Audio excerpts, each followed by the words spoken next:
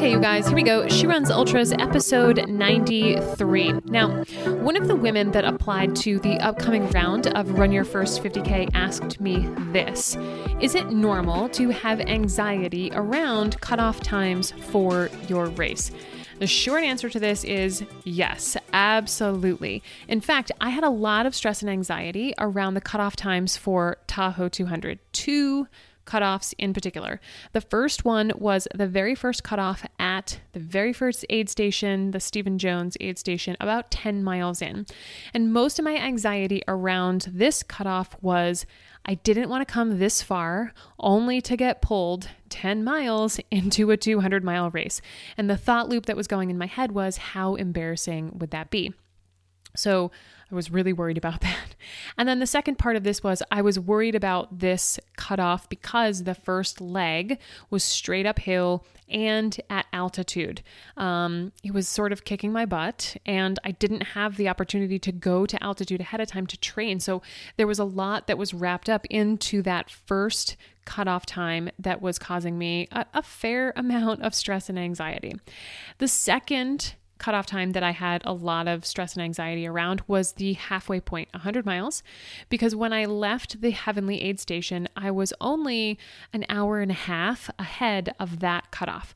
And while that might seem like a lot, it wasn't. So comparatively, for a 50K, an hour and a half will seem like an immense amount of time.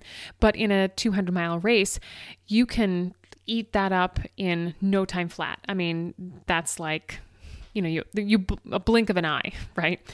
My plan was to always have 3 hours of buffer just in case. So slipping below that threshold was really eating away at my confidence. So I had to work really hard, not only to manage my mind, but also to build back that buffer, which I was eventually able to do. So I get it. Cutoff anxiety is a real thing. And in many races, they can seem really strict, especially if you're new to ultras or new to the idea of cutoffs in general. This can cause you some stress, especially sort of 2.0 of that is if you feel like you're in danger of missing a cutoff and being pulled from the race.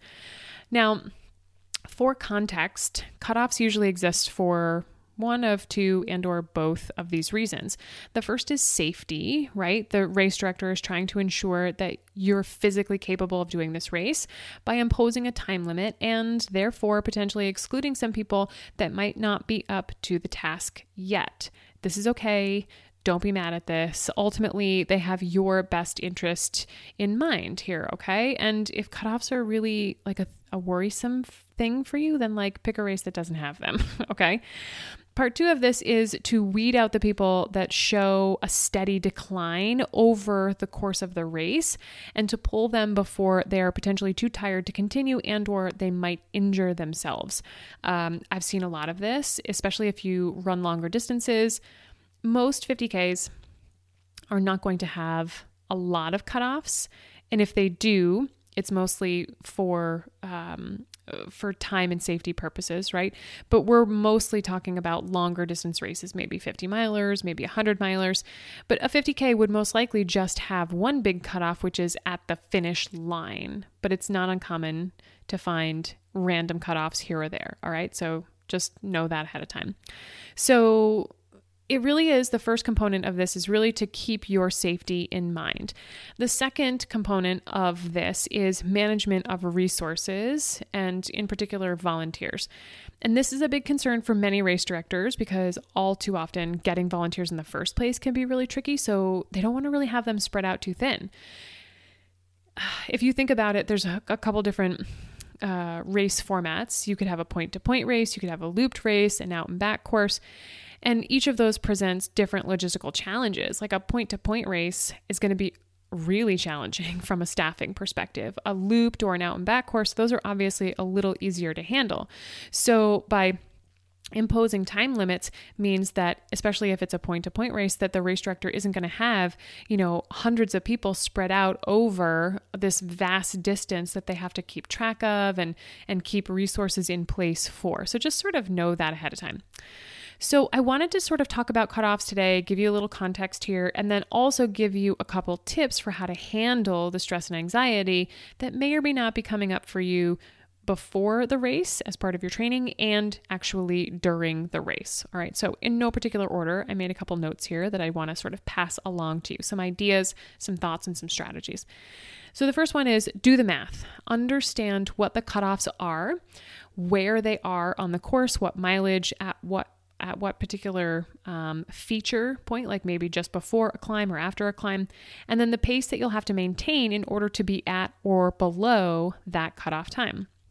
So like we mentioned, you might just be stressed about the overall cutoff time for the race, like when you need to finish, but there might be some along the way that you have to meet in order to keep going. And before you get all stressed out about it, just sit down and do the math, right? Do the math. What pace do you have to maintain for X number of miles in order to be there by the time specified, and make yourself a little cheat sheet?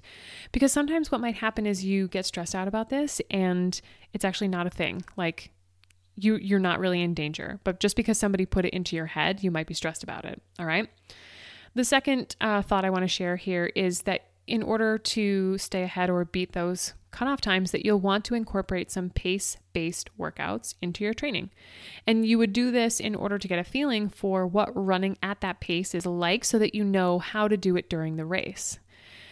The third thing on my little list here is don't give up on zone 2.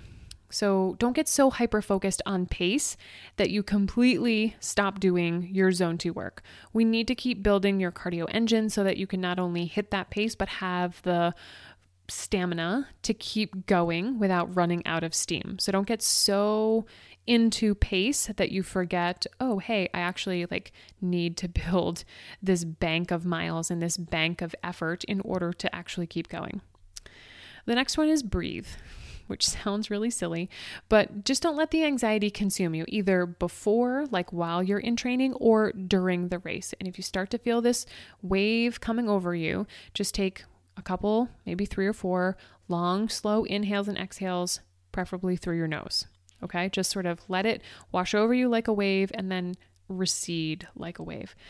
There's a lot of factors that go into running an ultra. And if you only focus on this one thing, then you might actually be overlooking other things like food, hydration, weather, sleep, terrain, all of which could play a role in your pacing and your ability to hit those cutoffs. So yes, pace is important, but it's not the be-all end-all when it comes to your ability to finish a race, okay? Just a quick example on this in case you need a little bit more context here.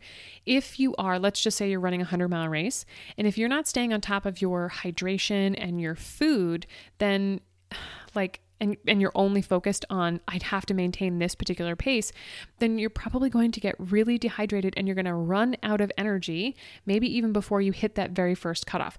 So it won't matter what your pace is or was supposed to be because you're not in any condition to keep going. Okay? So keep a really healthy perspective on this and make sure that you've got all your bases covered, so to speak, and that you're not just hyper focused on one thing. And that actually goes for everything. Okay. Not just hyper focused on pace and cutoff times, but don't get so hyper focused on gear or nutrition or, we don't just want to have tunnel vision and turn a blind eye to all the other components of our training and our racing. Take a really broad view of all of those things. The other thing I want to add here is sometimes you'll go fast and sometimes you'll go slow. And this is just the nature of ultras, especially for those of us who are mid to back of the pack. Unless it was a really super flat, non-technical course, it would be unrealistic for you to think that you would maintain this one steady pace throughout the whole race. There's going to be sections that will dictate you should slow down or walk.